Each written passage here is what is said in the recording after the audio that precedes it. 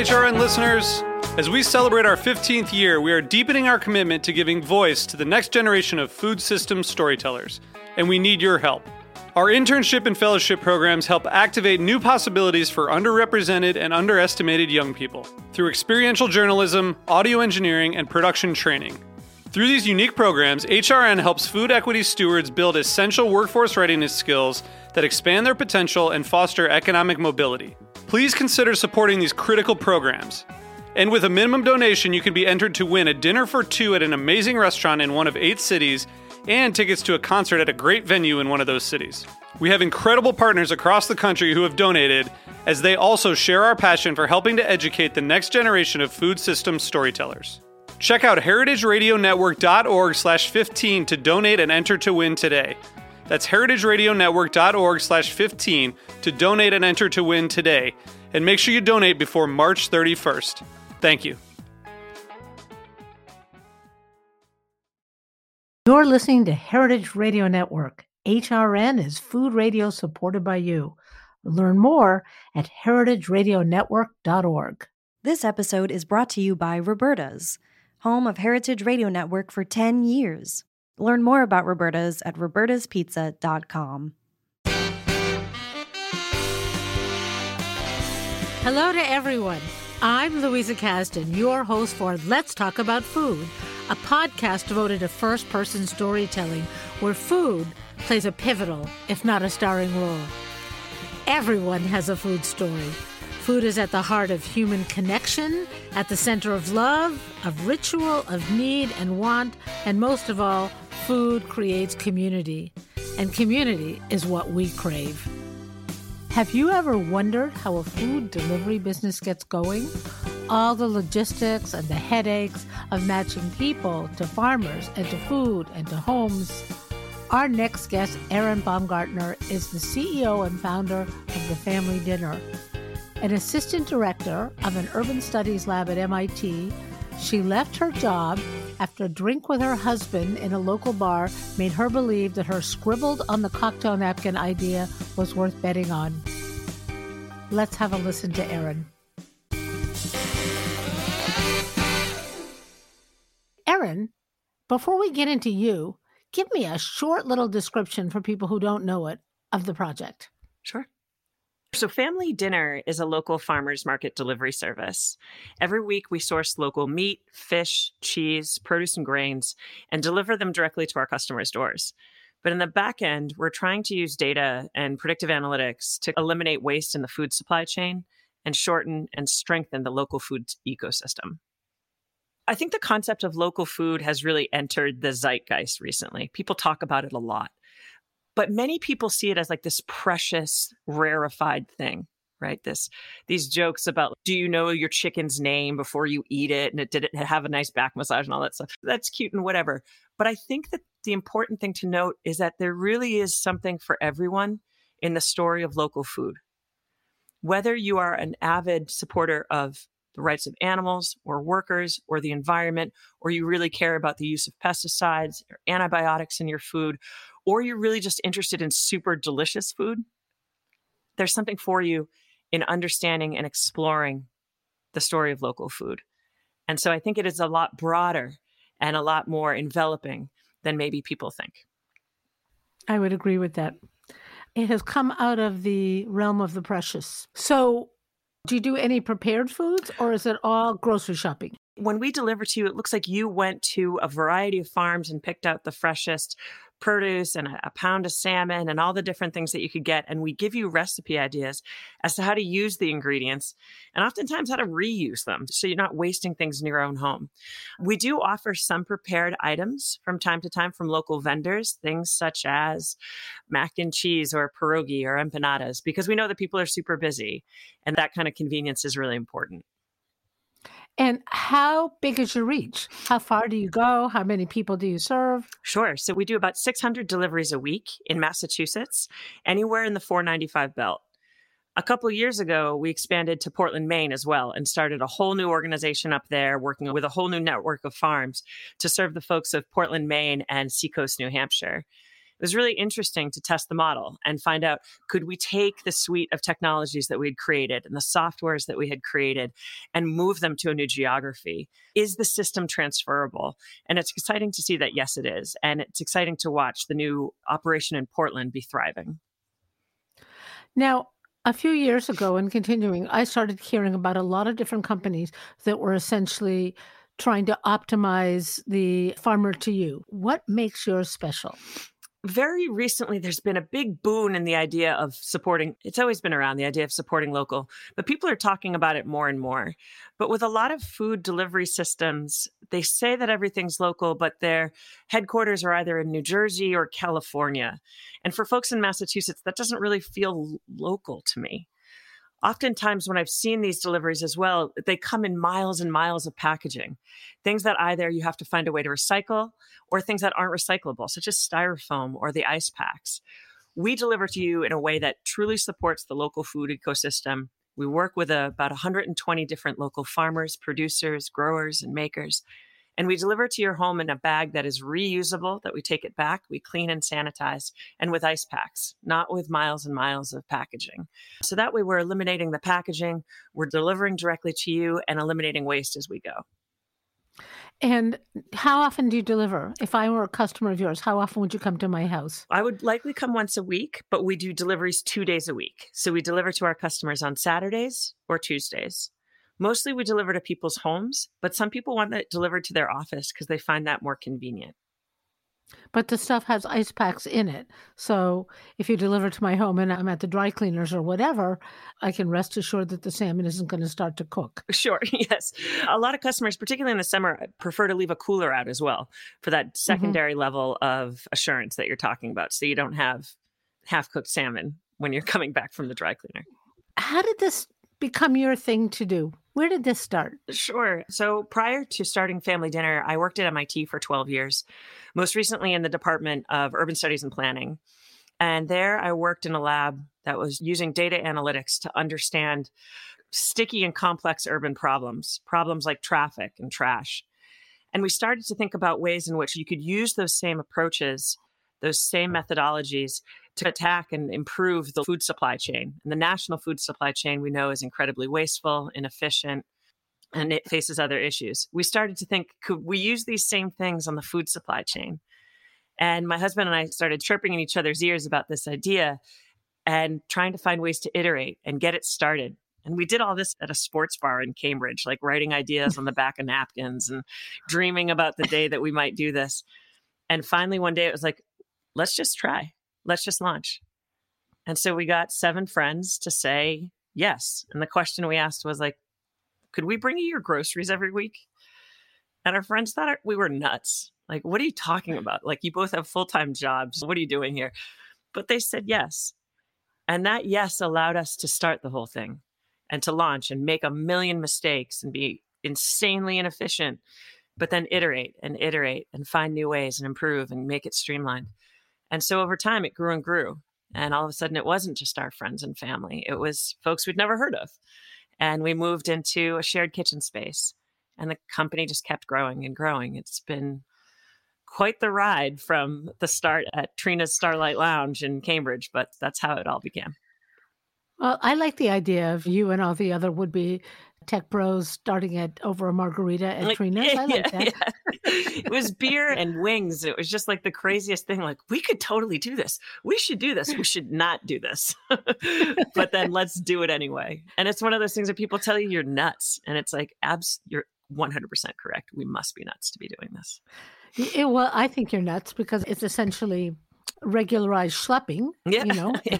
Yes. And how do you get paid? How do they get paid? How did you find the farmers? Sure. Family Dinner operates on an e-commerce subscription model. So customers are in. Break that down for me. An Sure. e-commerce subscription model. Sure. Okay. So we operate entirely online. We don't have a brick and mortar. And customers are subscribed, in theory, to a weekly delivery, but it's very easy for them to skip any weeks they want. We could set it up that you receive a delivery bi-weekly or monthly. You could skip 3 months if you're traveling for the summer. We want it to be incredibly flexible for people in that way. But in theory, everybody is in for that week unless they opt out. And so orders process on Monday mornings every week. And so on Monday morning, very early, I wake up and see this is the number of orders I have. We have custom coded software that allows us to break those orders down by share type, omnivore, pescatarian, paleo, vegetarian, etc., and share size. And through that, the order sheet that we have created that integrates with this software, we're able to see this is how many pounds of meat we need, this is how many varieties. And then we spend the week reaching out to different farmers to find out, well, what do you have? What's fresh this week? How could we fit that in? And how do we curate a share so that it kind of makes sense together? This bag shows up and you're like, oh, I could make scallops and fresh pasta and asparagus out of this. That's this week's share, for example. So people aren't going in and saying, yes, I'll take scallops. Yes, I'll take asparagus. You curate and say, woohoo, we think this will work for you. Yes. So we operate on a model that we have shares, like a CSA, with the idea of you get what you get, but we allow people to be very flexible. We allow people to say, you can't have gluten, you don't like shellfish, you don't eat pork, you really don't like beets because you think they're gross or whatever. And we can accommodate all of those allergies and aversions for folks. But the primary thing that we have are these curated shares that we deliver that vary in size and type. Additionally, we've started to have all these add-ons that people can do that I think supplement the shares that they're receiving. So a bread of the week, a cheese of the week. Maybe you go through a lot of mushrooms or lettuce in your house, or potatoes or cheese or eggs or bread, and you can add all of those things on. Maybe you're just a protein family and you want 3 pounds of fish every week and that's it. We can accommodate that as well. So as we've grown, we've given people more and more flexibility and more opportunities to personalize. To your second question about how we meet the farmers, it wasn't easy in the beginning. People were lovely to us, but we were walking up to different farms, trying to introduce ourselves to people and saying, hi, maybe we need 5 pounds of this a week. Maybe we need 7 pounds. And people are like kind of patting you on the shoulder, like, okay, kid, like, here you go. But let us know when you know. Yeah, let us know when you're not just noise in our ear. But now at the scale that we're operating at, it's a much easier conversation to say, I need 2,000 pounds of this, I need 2,000 pounds of that. To the point that we work with farmers a season in advance to say to them, this year we needed 600 pounds of asparagus a week. Next year, we're predicting it will be 800. And they can plant knowing in advance that they will have a market for that product. They can then have that financial security that the risk that they're taking in planting will be rewarded when we purchase directly from them. We also buy whole animals. So we buy whole cows, whole pigs that are then processed to our specifications. So we get the cuts that we want, which is also excellent for the farmer because we're eating nose to tail. We're using the whole animal, which is better for the farmer. It's better for the animal. It's better for the earth, etc. So we have a little bit more purchasing power, I guess, now than we did. We're a little more convincing. And so it's an easy conversation. And the last thing I'll say about it is that it's very important to us to support the work of the farmers, and we never haggle on price. The price is the price. If it makes sense for this week, we will take it.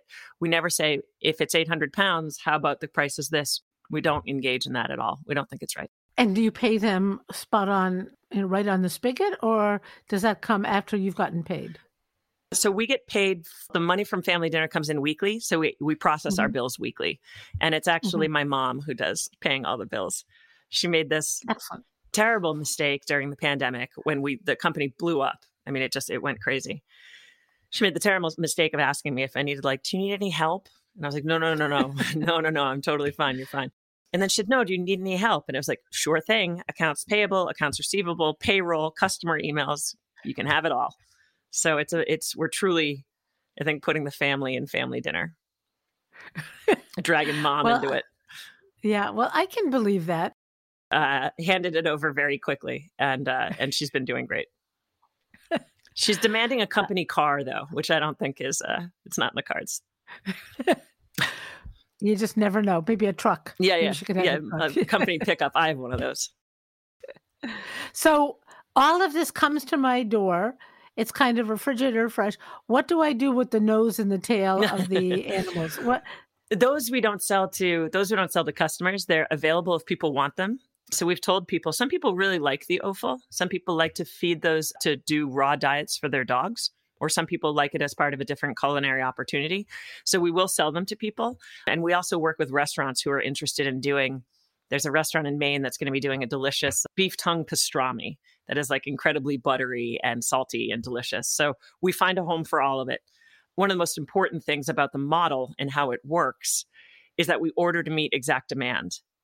And the problem with food waste in restaurants and food waste in grocery stores is that really affects profitability. When our orders come in on Monday morning, let's say I know I need 300 pounds of salmon, I buy 302. In case one doesn't look good, in case the packaging is bad, in case there's human error. I order to meet exact demand so that when everything comes into family dinner from all the different farms into our warehouse, on a full to the brim and on a packing day when the whole team comes in, packs all the shares and delivers them, at the end of that packing day, the refrigerators are empty. There's almost nothing in there inventory-wise.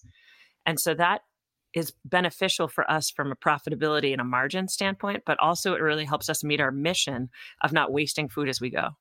If there does happen to be extra, we donate it to local food banks, such as the Greater Boston Food Bank, the Chelsea Collaborative, the Woburn Food Bank, and any of the community fridges in Somerville and Arlington. Wow. And how do people find out about you? Me running my big mouth wherever I can. The most helpful thing to us has been word of mouth. We've done a lot of marketing experiments and run the data on cost of customer acquisition, et cetera, per marketing experiment. But the thing that really is the most valuable is the word of mouth. And we have the data to back that up. When you say to your best friend, you've got to try this thing, it's incredibly cool. There's a currency of trust there. There's a currency of trust that, like, my friend told me this thing, I trust my friend, I will give this a go. And we incentivize both people, our current customer and the person that they refer. And so we incentivize both of them. And so we found that to be really valuable. We also love to stand up in the community and talk about what we do, talk about the mission of our work and why it's different, and talk about the beliefs that we hold and the way that we try to show up in the community and the charitable work that we like to do. People are so lovely. Oh my God, like little handwritten notes every time you dropped off a bag, or like, hey, we made you some cookies. We get a lot of feedback from our customers and we take it incredibly seriously, especially when things go wrong. You forgot to send me eggs. My carton of milk showed up, whatever. We take that we respond to people and we refund them almost aggressively.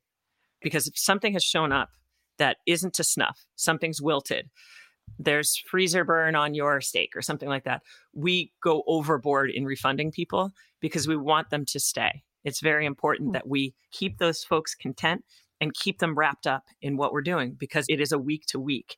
And so losing them is not just losing someone for that week, it's losing all of their future potential engagement and revenue, basically. So yeah, we hear from people a lot. I am so with you on that. When I had my restaurants, I was constantly saying to the servers, look, make it right with them, because we want them to tell us, not to tell everyone else. Totally. Yep, exactly. Well, it leads into certain decisions about hiring. So people say, like, we pay our drivers $20 or $25 an hour. People say, like, why don't you just use Uber drivers or whatever? Absolutely not. Our drivers have been with us for years, and they refer their friends or their sisters or whomever. And I'm very proud of that, because the driver is my only direct point of communication, my only direct link to the customer. And so if you get a family dinner share and you see the driver and you're like, wow, what's in the share this week? And they're like, I have no goddamn idea. Like, that's not great, right? We need the person to take care of the food, to leave it in a certain place, to follow the instructions. Like, we need there to be care. And if we want that, we have to show it, right? And so that's really important. And it's exactly to your point. We want to hear about it directly versus them blasting all over the place and telling the friends that family dinner is terrible and Aaron's the worst and the food is disgusting.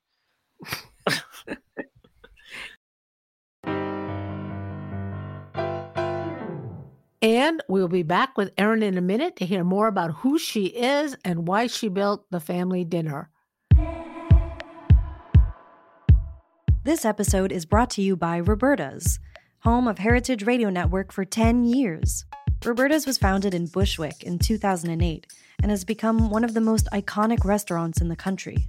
HRN made its home inside of Roberta's in 2009, and together they have become part of the DIY fabric of the neighborhood. Roberta's, the pizza restaurant, is open for lunch and dinner 7 days a week and serves much more than just the famous wood-fired pizzas. Their team dreams up new salads, pastas, and sandwiches on the regular. Roberta's Tiki Bar is alive and well in the back garden, serving up frozen drinks in the summer and hot toddies in the winter. Stop by the bakery and takeout spot next door for fresh breads, sticky buns, and pizzas to go. And of course, there's the 2 Michelin-starred Blanca tucked away in the garden for truly daring diners. But Roberta's also extends beyond Bushwick, with multiple locations in New York City and now in Los Angeles. You can also find their frozen pies in grocery stores around the country. The spirit of Roberta's, like Heritage Radio Network, is everywhere. Here's to many more years of pizza-powered radio. Learn more about Roberta's at robertaspizza.com.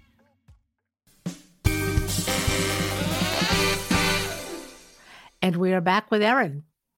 Well, you are fascinating to me, especially since I read your bio and I saw all of this French and fluency in French, and nothing that I read said to me, oh, this woman is going to start a farm-to-table, effectively, food delivery. So where'd the food thing come from? Where'd the French thing come from? It's funny, when I look at my career, it's almost anything but linear. Lots of weird little left turns that turned into a tangled ball of yarn. I studied French literature. I have a master's in French literature. I lived and worked in France for many years. My first work at MIT was engaging in scientific exchanges between French companies, the French government, and MIT, and then transitioned to a different department at MIT, and now here I am. As a kid, I worked on local farms, and I worked in our local pizza shop. So I was always really interested in food, primarily from the eating side of it. And I think the earliest time that I started thinking about the dissonance in the food system was when I would work in the summers in college. I would work at an organic family farm during the day, all muddy and dirt and all the kinds of good stuff. And in the evening, I was a waitress at Applebee's. And so like the absolute dissonance between those two things was really shocking. But food is not my background. We stumbled into this either creatively or stupidly or both, but it's been a bit of a ride. Did you grow up in a food-centric family at all? Was your fabulously accomplished mother into cooking and you sat there lapping it up? Yeah, my mother's an excellent cook. And to this day, some of the dishes that she makes, I beg her for exactly twice a year. One is at Christmas and the other is on my birthday. I eat the same thing every year for my birthday. I have for decades at this point. I want to know what that is. Oh my God. It's chicken croquettes. So it takes her all day long. She bakes a chicken, she rips it apart, she makes a bechamel, she shreds the chicken into the bechamel, then she chills it, forms it into these croquettes and fries them lightly with a little sauce on the side and herbs. And it is absolutely divine. It's so good. But she made her own bread, and like we always had a garden, and we had dinner every single night together, like whether you wanted to be there or not. You were at the table, or whether they wanted you there or not, you were at the table. Yeah, we had a small family, so we spent a lot of time around that table together. Where did you grow up? I grew up in Topsfield, Massachusetts, which is on the North Shore, and now I live in Boxford, off in the middle of nowhere. Both are off in the middle of nowhere. You have a very Massachusetts pedigree. Yeah, I live in a town that has like more golden retrievers than it does human beings. That's what it feels like when you walk around. But it was a lovely place to grow up. My town seems very high on cockadoodles. That's what I meant. I don't know why. That seems to be the dog of choice right now. Did living in France have anything to do with thinking, oh, people deserve to have the fresh food? You know what? I was always struck by in France, and it does connect. It's an interesting connection to family dinner, in that in European countries, as many of us know, you go and get your bread in one place, your meat in a second place, and you're very picky about where your fruits and your produce come from. It's not this stand, but this one in the outdoor market.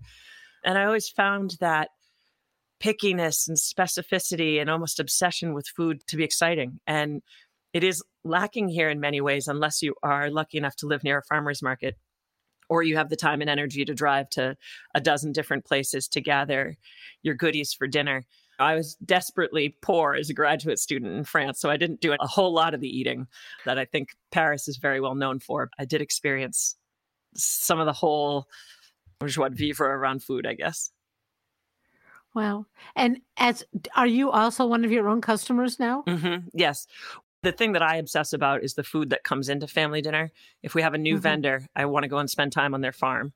I want to see how the animals were raised. I want to have conversations with the people who work there, because back to this idea of a currency of trust, we're telling our customers that they're getting the best local food, animals that are raised correctly, animals that are raised ethically. And I need to be able to guarantee that. I need to be able to see it. And I'm also really picky about the quality of the products that come in. I want to taste everything first. If it's a new bakery, if it's a new vendor, I have to fall on my sword and go and eat all these things. But I think that our customers expect a certain kind of quality, and I want to guarantee it to them. Have you ever had to fire a vendor because the product wasn't up to snuff? Yes. What was that like? It wasn't pleasant. We really want to engage with folks in a way that's symbiotic, that's beneficial to everybody. But if there's a lack of quality or a lack in the way that things are being done, it can't continue. And so we have to find other folks. That's not the goal, and it's very rare, but it has happened because it has to. You have to protect the model and the thing that you've made. It's our baby. Yeah, that's the quality of your food that's your credit. Exactly. So you don't start a business like this. You have an idea like this. It doesn't cost you much money. And doing it for 6 friends doesn't cost you much money. But as soon as you get to sort of 100, 200, you got to have refrigerated trucks and refrigerated spaces. How did you do all of that? How did you bootstrap it? So we did bootstrap it. We haven't taken on any outside money. That's not true. We had a small loan from a bank to buy freezers, but I still own 100% of the company. I haven't given up any equity or any outside or any control. I think that gives us a lot of freedom. We've been very lucky to be able to do that. The interesting thing about a subscription platform is that money comes in every week, and you're only buying and only hiring people to meet that week's demand. So it allows us to be very fluid with the spending, at the same time being very tight with the spending. But you're right. As you grow, more expenses come. When we started the company, we were running it out of our apartment in Somerville. The kale would come in, and there's kale everywhere. It's Saturday morning. We're jamming stuff in bags. And then after a certain point, we had to go to a shared kitchen facility. And that was really wonderful because it allowed you to continue to test the model with very little financial risk, right? You pay a certain monthly fee and you use the space, et cetera. And as you need more and more space, you pay a greater and greater monthly fee. When the pandemic hit, we exploded. We went from doing 300 deliveries a week, 330 deliveries a week, to over 700. And that changed in 10 days. It was wild. And so we were bursting at the seams. We couldn't be in the shared kitchen facility any longer. We needed our own space. So we got an industrial facility in Woburn. We built it out exactly the way we wanted. We have huge coolers, huge refrigerators, and we have set it up kind of to our specifications. And it's a wonderful misfit group of people that come in on Saturday mornings, and we listen to bad, loud music, and we pack shares. And it's actually a lot of fun. I bet it's a lot of fun. What's maximum capacity for you? I think about this question a lot. So on any given packing day, on a busy packing day, we're doing about 300 shares in and out. And we do that twice a week. I think that we could easily do 500 a day, and we could spread it to the point that we're delivering 5 days a week or 6. So I think that there's a lot of room to grow there. I think that the model is entirely scalable. So all of the systems that we've already created, everything that we do could just get larger and larger if we wanted it to. And so I think that growth we would be very welcome to. And I think that our farmers would be able to absorb that growth and continue to provide us with the best quality things that they can. That brings us to a point during the pandemic when we hit 700 folks, we had to put a wait list in effect. And that wait list had 900 names on it, which as a business owner is wild. 900 potential customers that you have to say, I'm sorry, we can't to. But we weren't able to guarantee the same quality. We weren't able to deliver the product that we wanted to in the way that we wanted to do it. So we had to turn them away. And at one point, very early in the pandemic, it was so hard. People just didn't know what was happening, and we didn't know what we were risking. Told somebody this recently. I would wake up, and I am not a crier, but I would wake up every morning at 5, put my overalls on, sit on my front steps and cry. Because I didn't know. I was so scared of what we were risking for our team, for our families.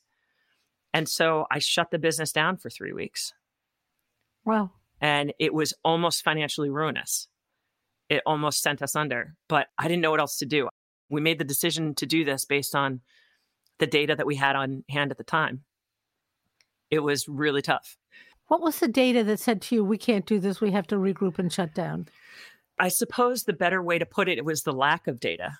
People didn't know early how COVID was transferred. Is it people were bleaching boxes of Cheerios outside their house, were leaving their groceries outside.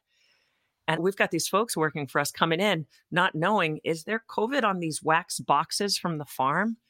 Can we transfer COVID by touching the stainless steel table that we consistently, constantly clean and sanitize like lunatics? And we were not, it's an exaggeration to say that we were in hazmat suits, but we were covered. Gloves, masks, face shields to do very physical labor. And then I'm wondering, like, if I'm doing this work, what am I risking for my mother? It was awful. And it's the only thing I could think of doing. But at the time we had my favorite customer. I'm not supposed to have favorites, but I have a favorite customer. She's 102 years old. Her name is Janet Brown. She is absolutely wonderful. Shout out to Janet. Shout out to Janet. Janet lives independently. She makes all of her own food. Her favorite dish is ratatouille. I've had it. It's delicious. But during that time, it was like, and I'm even thinking, well, how am I going to get Janet groceries? And what happens if I get Janet sick? So it's all these, you're screaming in your head and you just don't know which way to go. And that was the only thing I could think to do. And it almost ruined the company. But it didn't. It didn't. Amazing. And did your husband stay with the company, or is he doing something that is reliably non-seasonal? I will say two things. I've always paid myself a salary because this is my full-time job. We work 51 weeks out of the year. We always take Thanksgiving off to give the team a break. That is the only week that we don't deliver. You have to hustle a little bit harder in winter to find interesting products. So you're not just like pummeling people with kohlrabi, for example.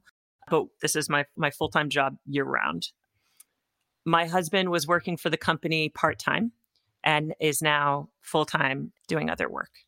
But I still nag at him to do deliveries every once in a while when we're really in trouble.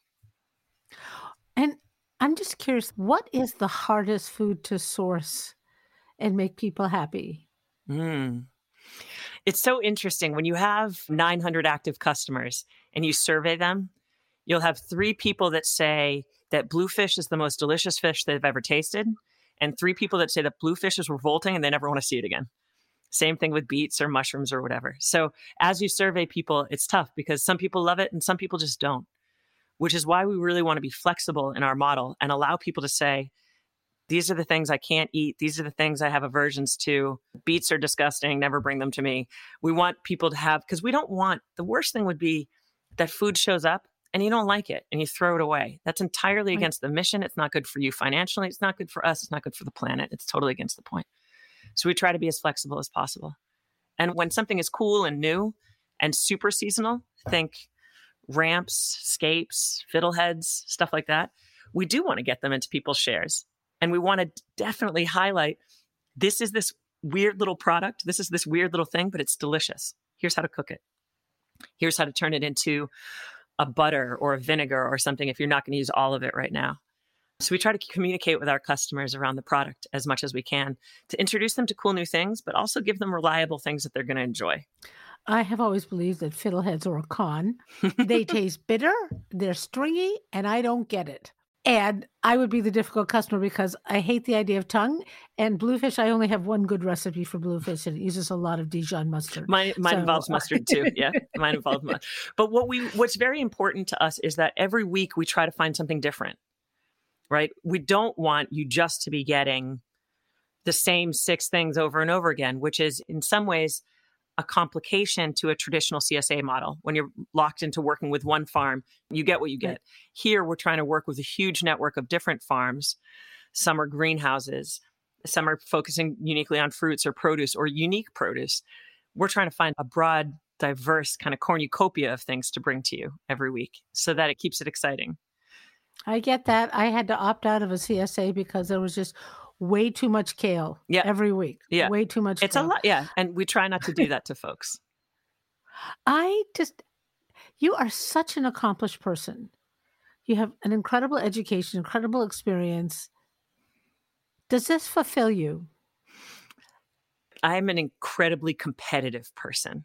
And so I love the idea. I love what we're doing. I love the mission. And every packing day that we're in there with the team fills me up. It like fills the tank up. I'm not going to say that like running payroll and doing taxes and buying paper towels like makes me feel joyful. Not all the parts of running a business are shiny and joyful. But when all the beautiful stuff comes in and the team is in there and the music's on and the doors are open and people are having fun and you see this gorgeous stuff going out to folks, that really does excite me. And the competitive part comes in because it's this tiny little idea written on the back of napkins, covered in buffalo sauce or whatever. As I said, people told us we were nuts. Like, I'm sorry, what? You're leaving a job at one of the top data science labs in the world to drive lettuce around? What are you doing with your life? And so I like proving that it can work. I like proving that it can be successful. And I'm really, if I flip the question a little bit and think about what I'm proudest about, it's that after that dip, after the company almost failed during COVID because we had to close, when we reopened and we were doing very well, we committed ourselves to donating $3,000 a month to fight food insecurity. That's not a lot. We're a small company. But what we were able to do at that time was support two types of folks. The first of which are folks facing food insecurity. And the second were people whose businesses were suffering due to loss of things like wholesale accounts with restaurants. So what we would do is, let's say, buy 500 loaves of bread from a local bakery who had lost their wholesale accounts at retail. We would pay retail prices for it and then spin around and directly donate that to the Chelsea Collaborative. We did the same thing with meats and produce for years. And that's the thing that I'm truly proudest of, is the effect that one small business can ripple out and businesses then connect with each other and create this network that kind of lifts the whole thing up, right? Being one little boat and the tide is rising for everyone. That's the stuff that I think is empowering. And I'm not unique. This business isn't unique. As you look at any local business, they're all really trying to do the good work. And that to me feels like success. And that to me fills my cup up and makes me happy. Erin, this is so great. If people want to know more, how do they find out? Sure. So our website is familydinner.com. We are on social media at Share Family Dinner. So that's for Instagram and Facebook. And I also just love to hear from people. All the emails through the website come to me. I read them all. Sometimes my mom responds. Sometimes it's me. But I love to hear what people think. And so I really appreciate the opportunity to share what we're doing. It makes me very happy, and I'm really grateful for it. So thank you. Well, I love you much. This has been great. Thank you. This is wonderful. Thank you again. I really appreciate the opportunity. You're so welcome. You're so welcome. Thanks, guys. Bye. Thank you, Erin. In addition to Erin Baumgartner's social media and website, you might want to check out her TED Talk. It's pretty good. Thanks for listening.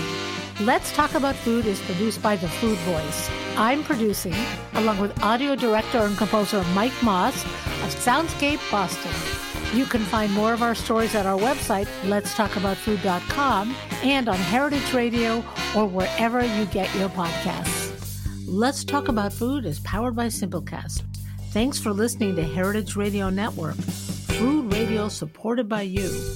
Keep in touch at heritageradionetwork.org/subscribe.